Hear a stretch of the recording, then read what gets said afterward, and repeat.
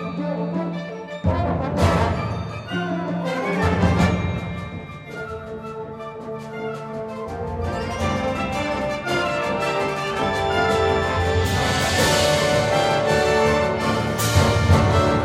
sitting down here with Alex Kaminsky, Director of Bands here at VanderCook College of Music. How are you, Alex? Doing great.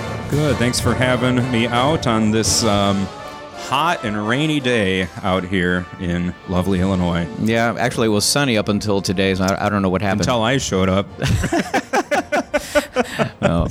Well, we'll get right into it here. I appreciate you taking some time out to sit down here. But as we kind of typically start the show, if you wouldn't mind doing a kind of brief musical upbringing career path, and we can go right into the rest of it. Sure. Well, I was born and raised in Miami. I've lived in Florida all my life, with the exception of when I did my graduate work at Indiana University. I'm a clarinet player, went through junior high school, started in 7th grade, played all the way through high school, was my high school drum major, and went straight into the University of Florida, majored in music ed. Kind of knew I wanted to do that. Pretty much when I was a senior in high school, I sort of made that conscious decision. In fact, I remember when my band director came up to me in the second semester of my senior year and said, Alex, what do you plan to do with your life? And I said, Mr. Baker, I'd like to be a band director. He said, you made a good choice. Good job. And actually, I never forgot that, and it sort of gave me a little more drive to be like him. Is he still around? Director. No, he passed away several years ago, but he kept tabs on me, and I was super excited one year when he came out to one of our assessments, because he didn't live close by to where I was teaching. Okay.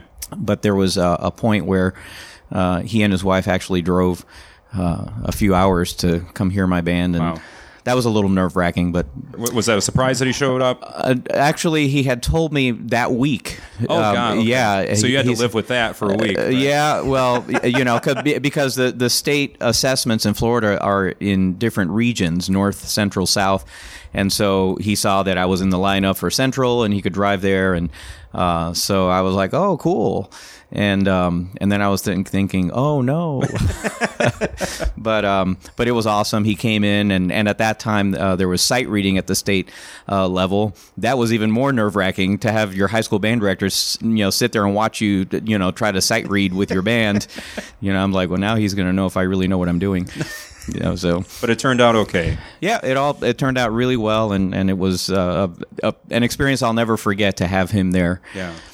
So from there, we go to maybe a little bit of your career path then. Sure. Well, I wanted to be a high school band director when I graduated, as most college music ed majors want to be.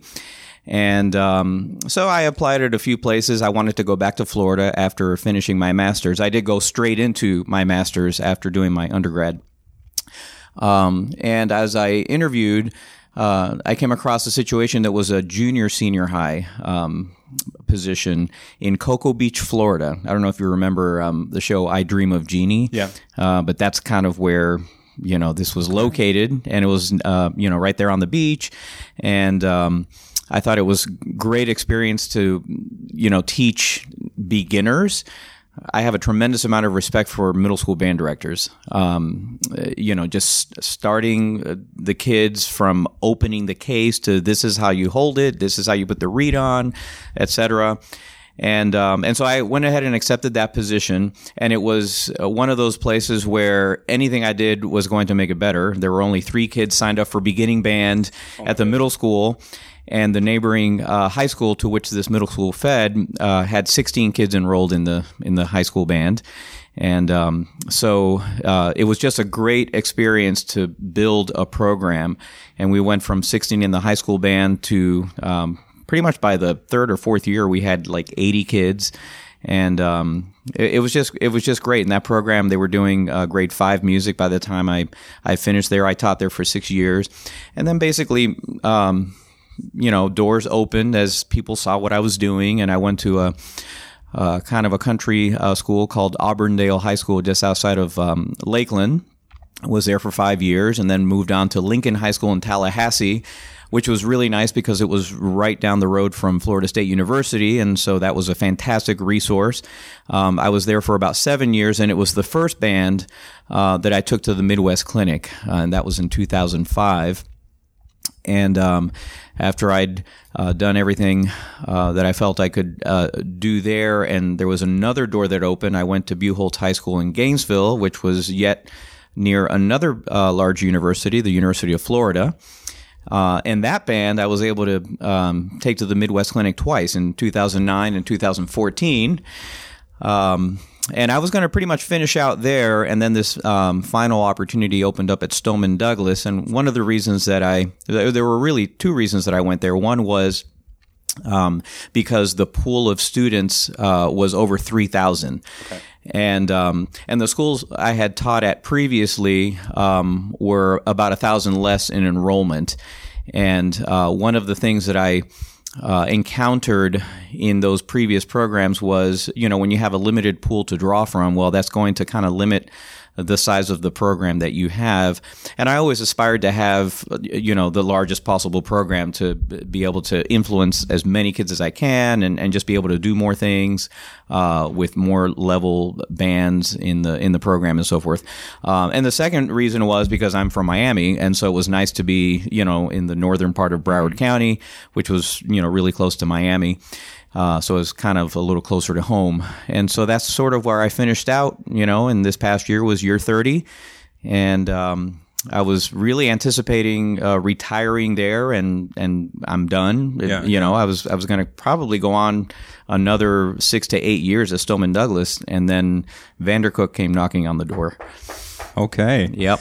Could we try to maybe dissect and unpack a few things that, not that the Midwest Clinic is the end-all, be-all to success, right? Mm-hmm. But can we maybe talk about the road to Midwest the first time, and then were there any differences in the road to Midwest the second time, third time, fourth? Right, right. Maybe some things you learned, and we can replace Midwest with something else. Even. Sure, the road right. to recruitment, the road to a successful concert, the road to programming, for example. Well, true that the Midwest Clinic isn't necessarily the be-all, end-all, but certainly it is a point of arrival for a lot of us band directors, just because the competition to get in is so stringent, and the level of performance. I remember the first time I went to the Midwest Clinic in 1995, I was just blown away by the level of performance by the high schools that I heard. But along the way, I also, had my bands participate in the Music for All National Concert Band Festival, which was a fantastic event. We did some CBDNA NBA division conferences and, other concert invitationals, et cetera. So it was sort of a path of continuing to raise the level of excellence of the program. And really the way I did that was to stress and work on fundamentals on a daily basis. Okay. And it's interesting, I was just talking to the grad band here at VanderCook, and I told them, I said, I found myself doing more fundamental work and teaching in these last 5 years than I did even earlier in my career. It's like the more I spent time on fundamentals, the stronger my bands got. Okay. And so I really honed in on that, and the results sort of speak for themselves. How so? So what fundamentals specifically are we talking about? Right. Well, right from breathing, and I really started focusing on a regimen of breathing techniques. I actually use PVC pipe, like little half-inch coupling, and I use balloons. And I did this, having been a high school band director, you have marching band right at the beginning of the school year, and you have band camp.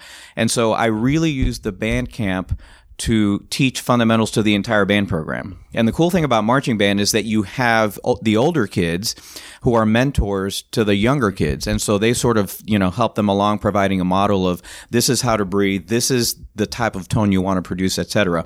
So we would start in band camp with the breathing, the PVC pipe, the balloons, really know how to use that airstream. And then we did, basically a lot of long tones, buzzing with the brass, and I did this on a daily basis. And then we would move into lip slurs and scale work for dexterity in the woodwinds. And then we would move into like some chordal type warm-ups, some articulation exercises. I taught privately for my first 6 years of being a band director, and like I said, I'm a clarinetist, and my degree at IU was in clarinet performance. Okay. And so really what I ended up doing and did more and more was taught my band as if it was a large private lesson. And I am big on having students play by themselves, and I use that as sort of a masterclass. So when I'm, for example, focusing on trying to improve the clarinet tone, well, I'll have my principal player play an open G and hold it. And then I'll have the next person play, and I'll tell them, try to match that tone. But specifically, I tell them first match the volume, which is the airstream, and then match the tone quality, and then match the pitch. I call it BBI, balance, blend, intonation. Well, and I'll tell you where I really started pushing fundamentals more is after I took a trip to Japan in 2001 with an American contingent, and we went into elementary band classrooms, junior high band classrooms, and high school band classrooms, and the one constant was essentially that they emphasize cloning each other as far as the approach to the instrument. Of course, they're all playing on Yamaha, this, that, and the other, and so that helps when you have matching instruments. But the one thing that I noticed was they really emphasize the importance of copying and cloning each other to produce a concept of tone within the section and then across sections that led to the sonority that a lot of us have heard in these Japanese bands. I think anybody that listens to it, one of the Japanese bands, listens and you're like amazed at the sound and the pristine intonation that they play with. Organ sound. Exactly, pipe organ. And I saw when I first came in here too, the winds training thing. I don't know if you've gone through all those or not. Yeah, well, that's the harmony director. Yeah. And I call that my secret weapon. Okay. And it's something that I try to share with directors as they, come to me, and certainly I'm going to introduce that to the students here at VanderCook, is how to use the harmony director to really raise the level, especially of pitch awareness. Okay. And I'm big into justified tuning and so forth. So all these fundamental things, the bottom line is when the individual student is playing with the right concept of sound, and then that's uniform across a section, and then you combine that with the rest of the band, well, it's going to affect the band sound, and you're going to be able to elicit a sonority that you otherwise would not be able to elicit. Another thing I told the grad band kids, the grad band directors, I apologize if they're listening, is that I like to peel off the Band-Aid. I listen into an ensemble. I do a lot of judging, and so I'm kind of used to listening into an ensemble. And a lot of us band directors, myself included, are afraid to peel off layers to hear what's really in there because it's not always pretty. But I like to peel off the Band-Aid and find, where the discrepancies are, correct them, and then put the band back together. And it's always better, when you do that. It's kind of, I kind of liken it to a mechanic working under the hood of a car. Sure. It's like, you fix that spark plug, all right, you close the hood, now the engine's purring, that sort of thing. Why do you think we're afraid of that? Because all of us know it will make the group better. Right. But, because that's me too. There are a couple of things I'm like, let's move on. Yeah, well, I'll tell you, for me, because I didn't do it as much earlier in my career as I did it in the latter part of my career. And I think one of I think there are several reasons, but one might be, okay, I've encountered this problem. How am I going to fix this? And I don't know if I can fix it. And if my kids see that I don't know how to fix it, that may not be a good thing. You may shy away from it because that's one Sure. reason. Perhaps you may not be able to fix it. Number two, we may just not want to know what's really in there. It's kind of like getting up in the morning and looking in the mirror. It's like, I really don't want to do this.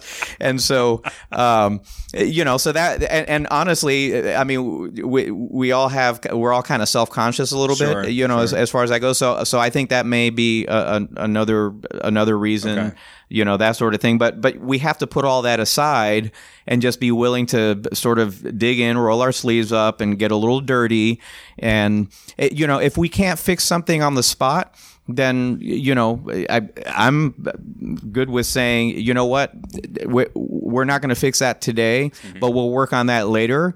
And then I'll go and do a little research and figure out how am I going to fix that bassoon G that's really sharp, and that sort of thing. Because, I mean, I don't have all the answers, necessarily right on the spot, but I've learned along the way by trial and error. Sure. So we have fundamentals with tone. You mentioned a little bit with intonation with the harmony director. And then, intonation. I mean, that's an issue I often have with my band just because it just takes a while. Do you have any techniques or basically what your method was? Sure. Well, it all starts with one note. And I'm the guy that's going to spend a long time on one note until it sounds at least, pretty characteristic and pretty centered. Okay. And then we move on to the next note, and et cetera. But the one thing that I noticed that young musicians struggle with is knowing the tendencies of their instruments. So with the harmony director, once they're able to produce a tone and center the pitches pretty well independently, we start doing some scale work, and I actually play along with them on the scale with the harmony director, so they can hear, for example, when you listen to a saxophone player, the C sharp tends to be really flat, but then the note right above it, the D with 6 fingers down, tends to be really sharp.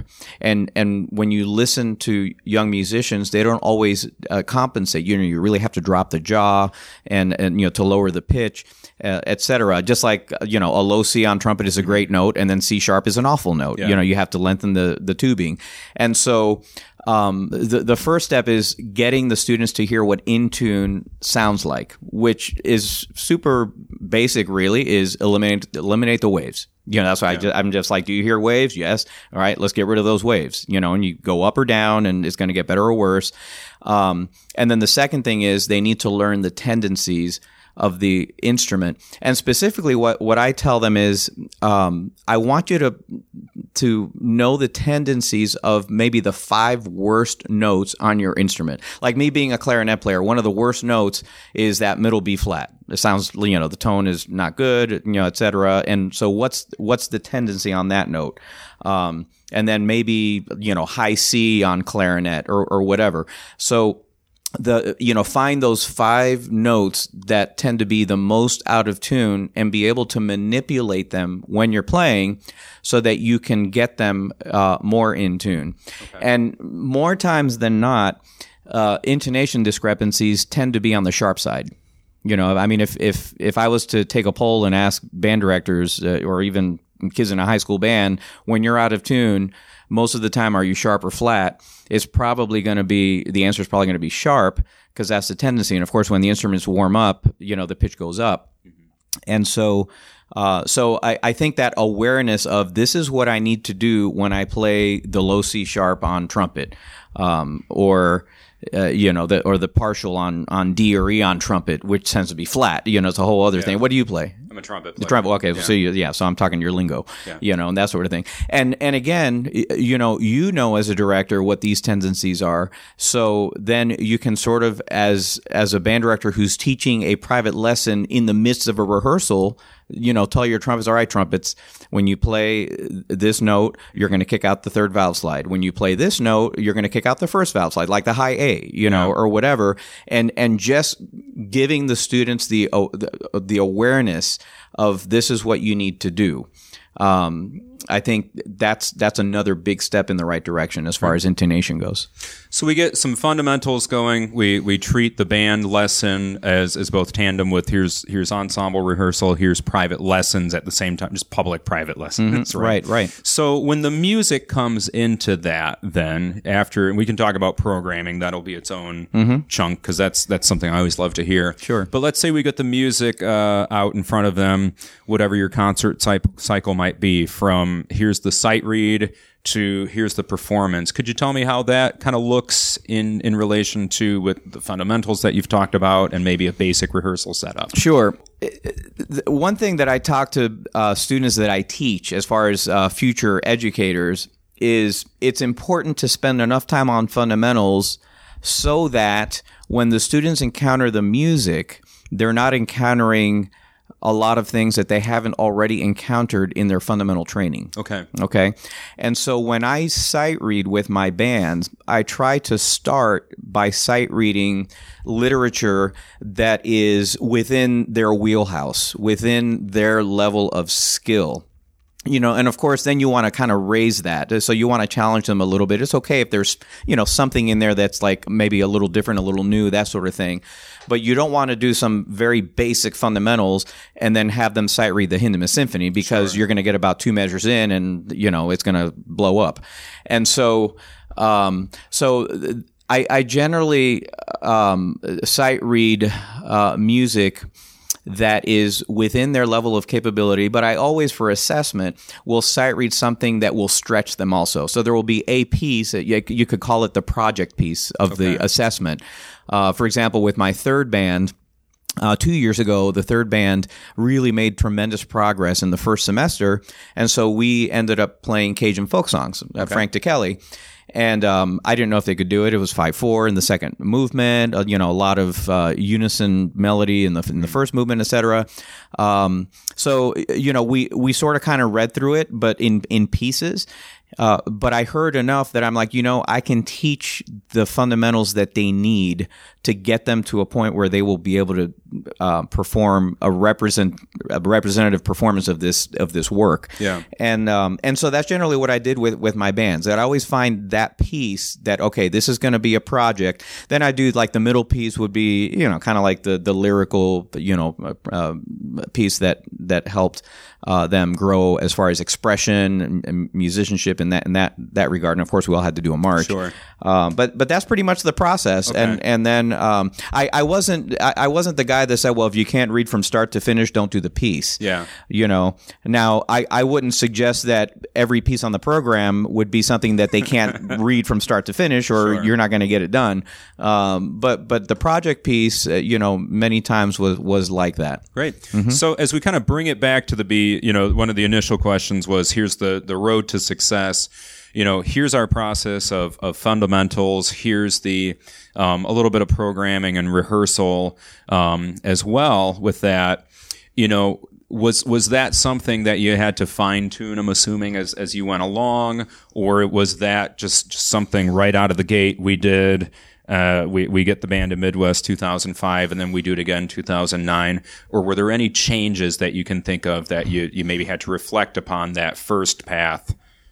Right. As you brought into the second or third. Well, it's funny because programming is half the battle. I mean, the music is the curriculum. Yeah. That we teach, and I was and have always been a literature junkie. Okay. Like when I was in college in Florida, I would go to as many, at the time they called them contests, or festivals, as I could, and I would, write in the program, oh, that's a great piece, and et cetera. So I had a pretty good working knowledge by the time I finished my graduate degree at Indiana.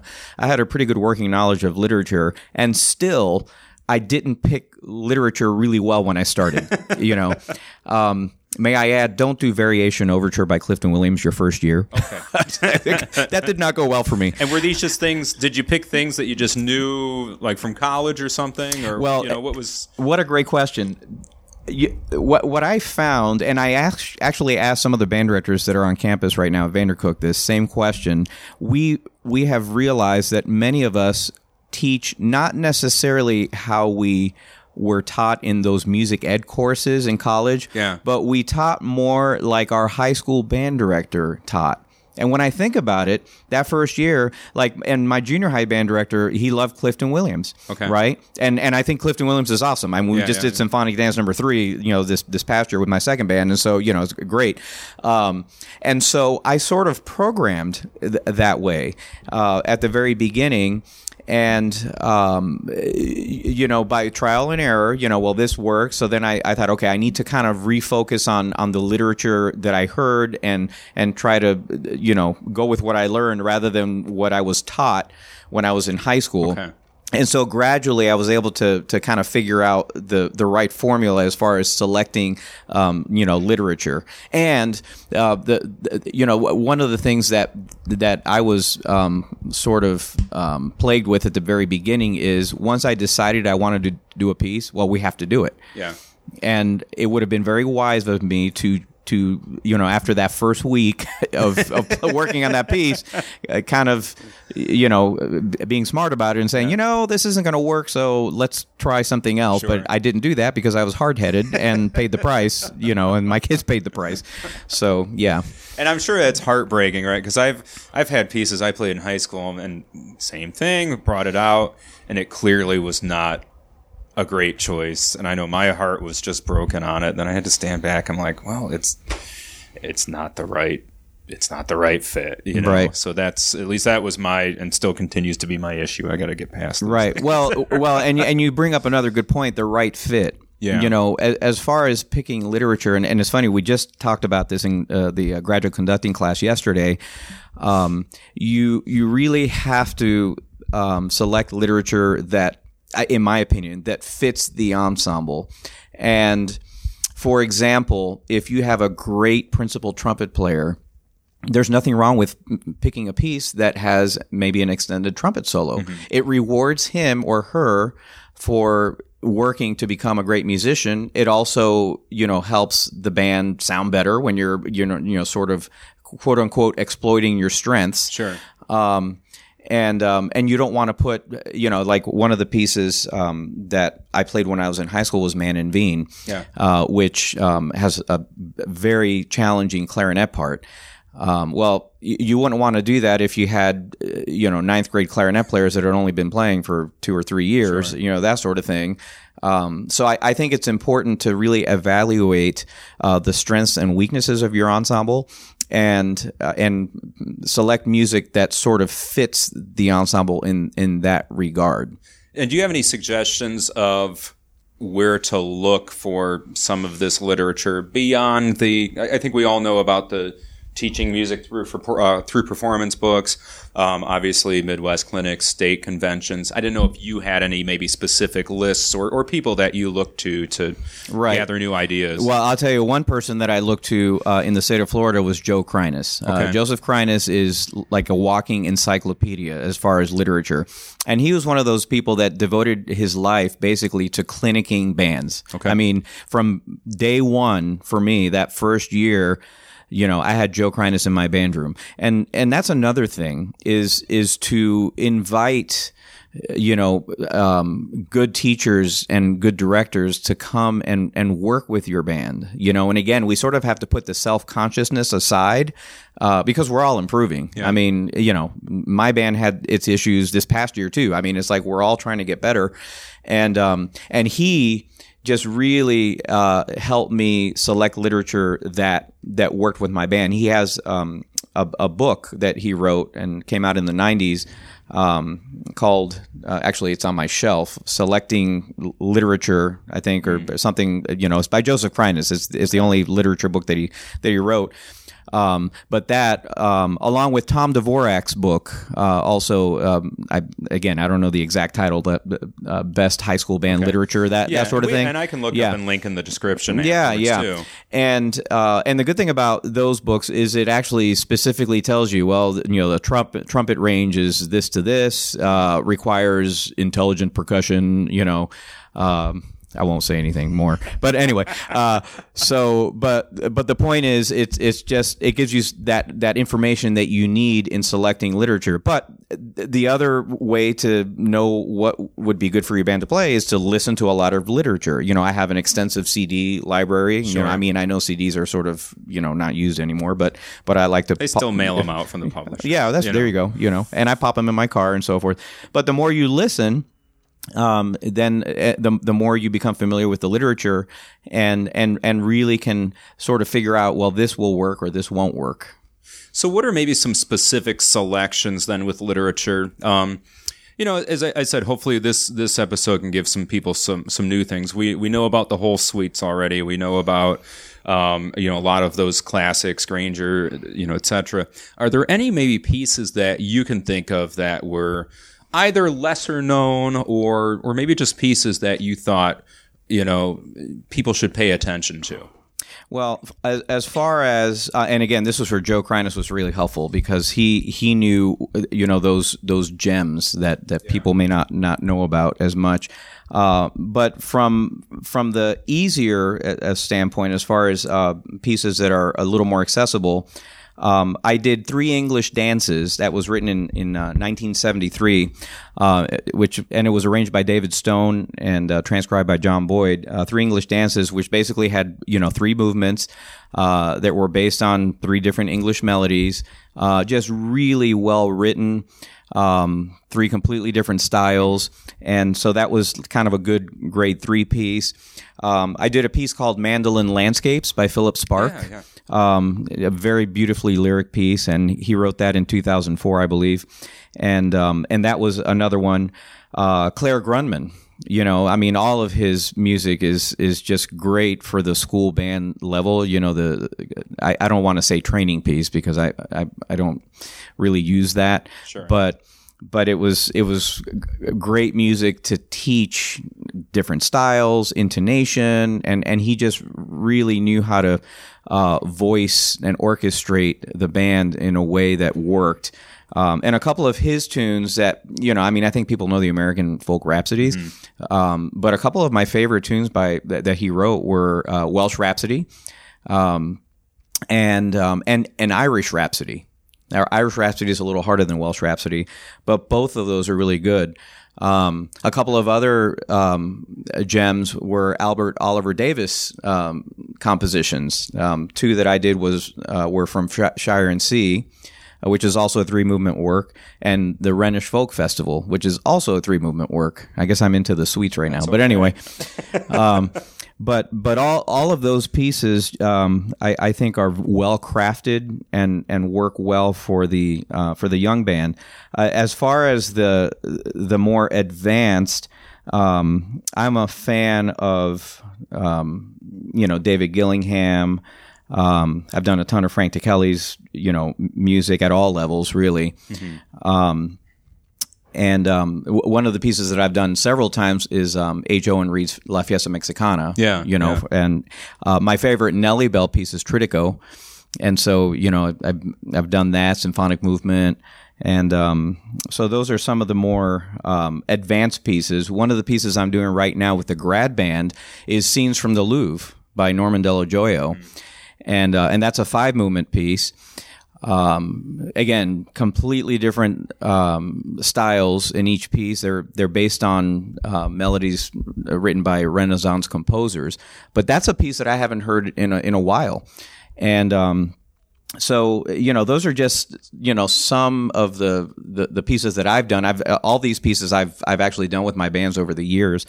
And there are more. I mean, I can sit here. We can just do an entire, sure. Podcast on just literature selection. But there's a lot of good stuff out there that is available to us as wind band conductors. Absolutely.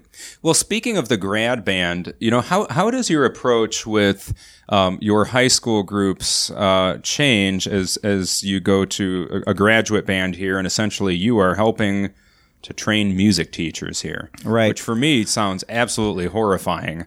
It's something I would just be super stressed about, and right. But that's me. Yeah. I mean, honestly, I can't wait. It's like, it's something, I feel like I've been training for this for 30 years. Okay.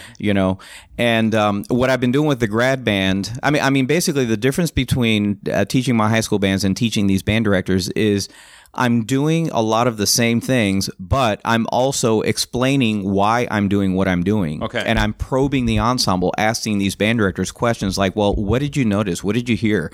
Did something get better? Did something get worse? Which I also did with my high school band. But with these band directors, my goal is to make sure that they not only understand, but that they know how to apply what it is that I just did to their own ensembles, to improve their own ensembles. So basically, I've been doing a lot of the same thing: the breathing, the long tones, the buzzing, the lip slurs, the scales, all these things, articulation exercises.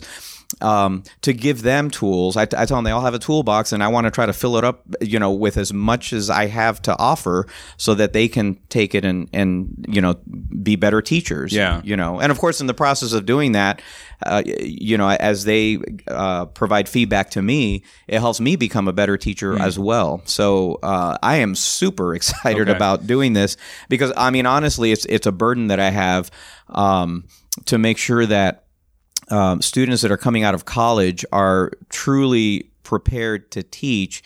And, I was talking to Tim Lausenheiser, a couple of months ago. He said the national average now for band directors is 4 years and done, which is sad. Yeah. And I think a lot of it has to do with the fact that, when you graduate from college, the chance that you're going to get an all-band gig is slim to none. A lot of us, even me, I had to teach at 2 schools to have all-band classes. Yeah. But a lot of us are going to graduate and we're going to teach, maybe 3 band classes, but then we're going to have that chorus class that we have to teach, or, that music tech or something. String class or whatever. String. And that's the cool thing about VanderCook is one of the things that drew me here, to teach is that, for example, every student that comes here has to sing in the choir. Yeah. It's a requirement. So they get that hands-on experience of singing all 4 years here, and learning from Dr. Sinclair, our choral director, the techniques that he uses. And so that's very exciting to me to be able to empower not only future band directors, but current band directors, to give them as much as possible so that they can take that and make their bands better. Absolutely. Mm-hmm. So then if we back up a little bit, at the beginning of the episode, you said you were planning on 6 to 8 more years, and then VanderCook comes knocking, right? Right. So what was the, thought process with that? Here's something that, let's be honest, you probably never thought about this position until that came up. Did you ever think about teaching college even at all? Right. Well, it's interesting because about 15 years ago, the thought of teaching college sort of crossed my mind. Okay. And I talked to my wife about it. And I just felt that my niche was teaching high school students, and so I was like, I really feel like this is what I need to be doing. And I'm glad I did, because, it worked out really well. And, I have a lot of kids that are in music, they're teaching or they're playing professionally, et cetera. And I thought that that's where I was going to end up. Didn't really have aspirations to teach at the college level. One thing that I have been doing the last couple of years, because of this burden of helping train band directors, is I've been doing clinics at our state conference. Okay. And also there's a Florida band director workshop that I teach at. It's a 4-day summer workshop. Again, teaching these techniques. How do you teach breathing? How do you teach intonation? How do you teach clarity of the ensemble, etc.? And so this is something I've been doing for the last 2 years. And the more I did that, the more I started getting concerned that I wasn't able to give the time that I needed or wanted to my own program, because I was kind of trying to teach band directors, but also teach my high school band. And then lo and behold, I get this email from VanderCook just saying, Mr. Kaminsky, just want to make sure you know that the position of director of bands at VanderCook is open, and your name came across our conversation through connections to the college, and just letting you know. And this was actually a week before they closed the applications. So when I looked at the job description and I saw what it was, which essentially this school was set up as a band director training school. I looked at this and I showed it to my wife. I said, look at this job description. And we looked at each other and we're like, that's exactly what you've been doing, at these clinics and conferences.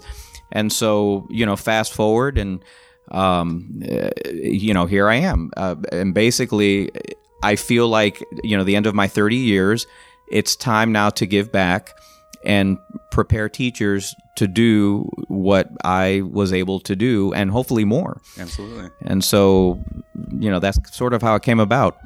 So what are some things then, and you already got the job, right? So as I was thinking about this, when you transition from high school to, college here, what are some things that you think that you're going to have to maybe, I don't know, shift course on a little bit or focus on? I know you already said with the grad band, it's cool for you because I'm going to do what I did in my high school band. I'm going to explain it. But as you anticipate maybe this first year with undergrads, what are some goals that you have? Well, really, it's twofold. My first goal, every musician, every aspiring teacher wants to be a good performer. And so one of the things I want to do is continue to improve the level of performance of the VanderCook band, and also get out into the schools and hopefully attract more of those students that know that they want to be a music educator. Sure. And so through that, raise the level of performance here. And then, secondly, one of the things about teaching teachers is that it causes me to be more self-reflective as far as what I did to teach. Because you get to a certain point that I don't want to say you're on autopilot, but there are certain things that I'm in a routine and I do this, that, and the other, and it works. But now I really need to evaluate and assess, okay, I'm doing this and know how to articulate that to these aspiring teachers so that they can then do it. Okay. And so that would be a little bit of a shift for me where I don't necessarily have to, tell my high school kids, well, this is exactly why we're doing this. And, it gets the lips buzzing and blah, blah, blah. I mean, I would tell my high school kids to a certain point, but I'm really going to have to be more explicit with these students at VanderCook so that they truly understand the value of every single thing that we do in rehearsal and that I'm teaching in the methods of teaching classes, etc. So, okay. So as we kind of close up here, I know one of the things I asked you ahead of time was about your committee work. And I know you're on a couple of committees within the American Bandmasters Association, and I'm sure many other committees throughout your years teaching. So, my question would be what maybe some of those committees that you've worked on, how they have helped music education, and maybe your opinion also on professional development for music teachers. I know we all go to our professional development at the state level, and if we're lucky enough to either have travel arrangements to Midwest or live close by to it, we'll do that. But, maybe your opinion on how music teachers can kind of continue being involved either with others or, maybe with other music teachers or other people outside of music even to kind of, form some connections, get professionally developed, if you would. Sure. Well, I mean, so there are basically two questions there. One is about the committee work, and then the other one is professional development. Yeah. So let me work backwards. Absolutely. Because, we're all here this summer, and your band right now is playing for a Mecca conducting class. Across the street, supervised. Yes. Right, yes, they are being supervised. But anyway, that's a great way to get professional development. So we have these band directors here, and for those of the listeners that don't know, MECA is basically stands for Music Education Center of America, and it's basically housed here at VanderCook, and so we have band directors doing that. We have our 6-week graduate program at VanderCook as well, where band directors can come and do their masters in 3 summers. I mean, I hate to sound like a VanderCook commercial. I was going to say you already got it. I know. Plugging it here, but it's like I'm totally immersed into this. But you're on the clock too. It's fine. Right. There you go. But then you have the ABC College, sure, which is another one. Conn-Selmer, has clinics that are fantastic. So the bottom line is I think over the summer is a great opportunity for band directors to go to some of these workshops that are taking place or classes that they can take to further their skills, whatever skills specifically that they want to improve upon. So, and that's also a great way to network because there are great teachers at all of these places. And then, of course, during the school year, hopefully people can go to their state, convention and that sort of thing. But I mentioned before having band directors in your band room, and I think in most places in the country, there are directors within driving distance that are willing to come. I mean, I love going into my colleagues', band rooms, and I look forward to doing that here in the Chicagoland area.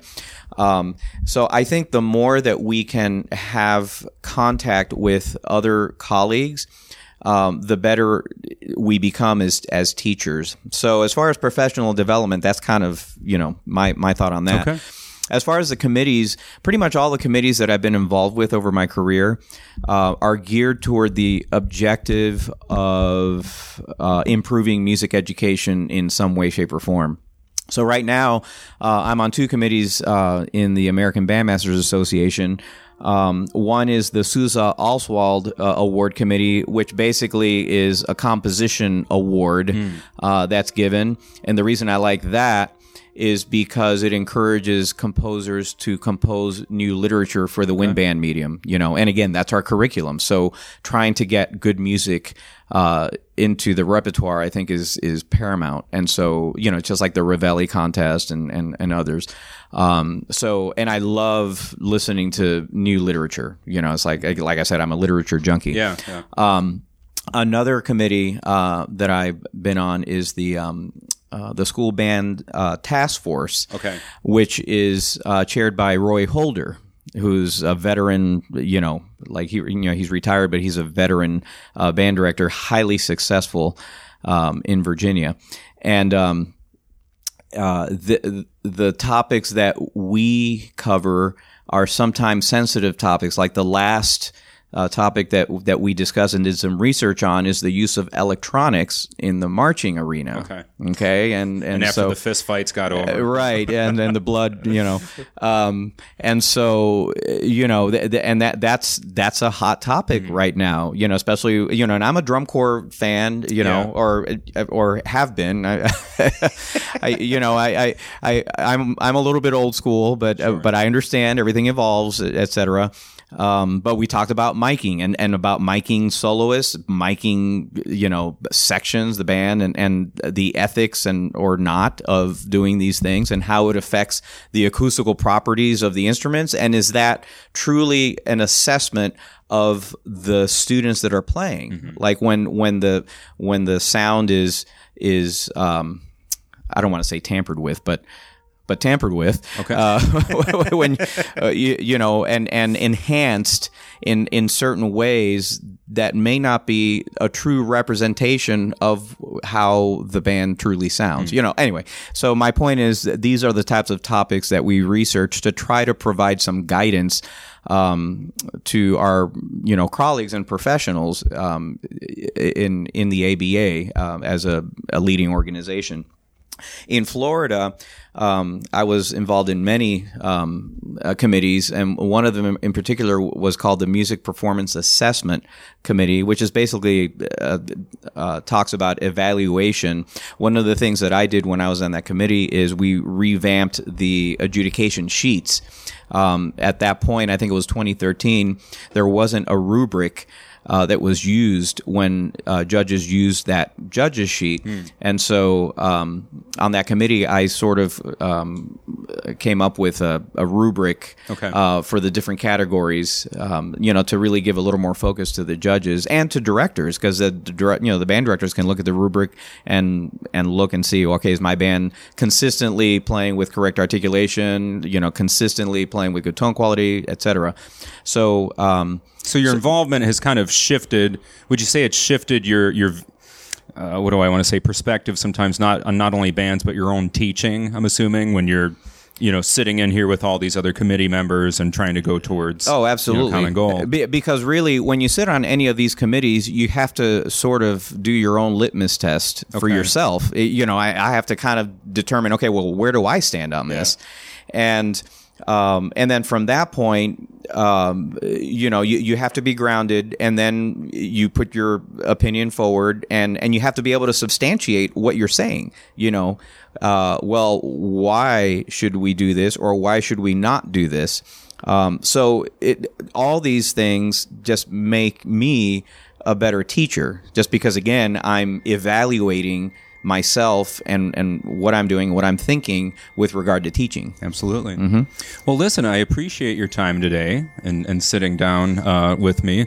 I'm sure you're going to get many, many calls from Chicagoland friends and myself as well. Sure. But I certainly wish you luck with this new chapter in your life here at VanderCook College of Music. Mm-hmm. And again, thanks for everything that you've offered here today. Oh, it's my pleasure. Thank you for having me on.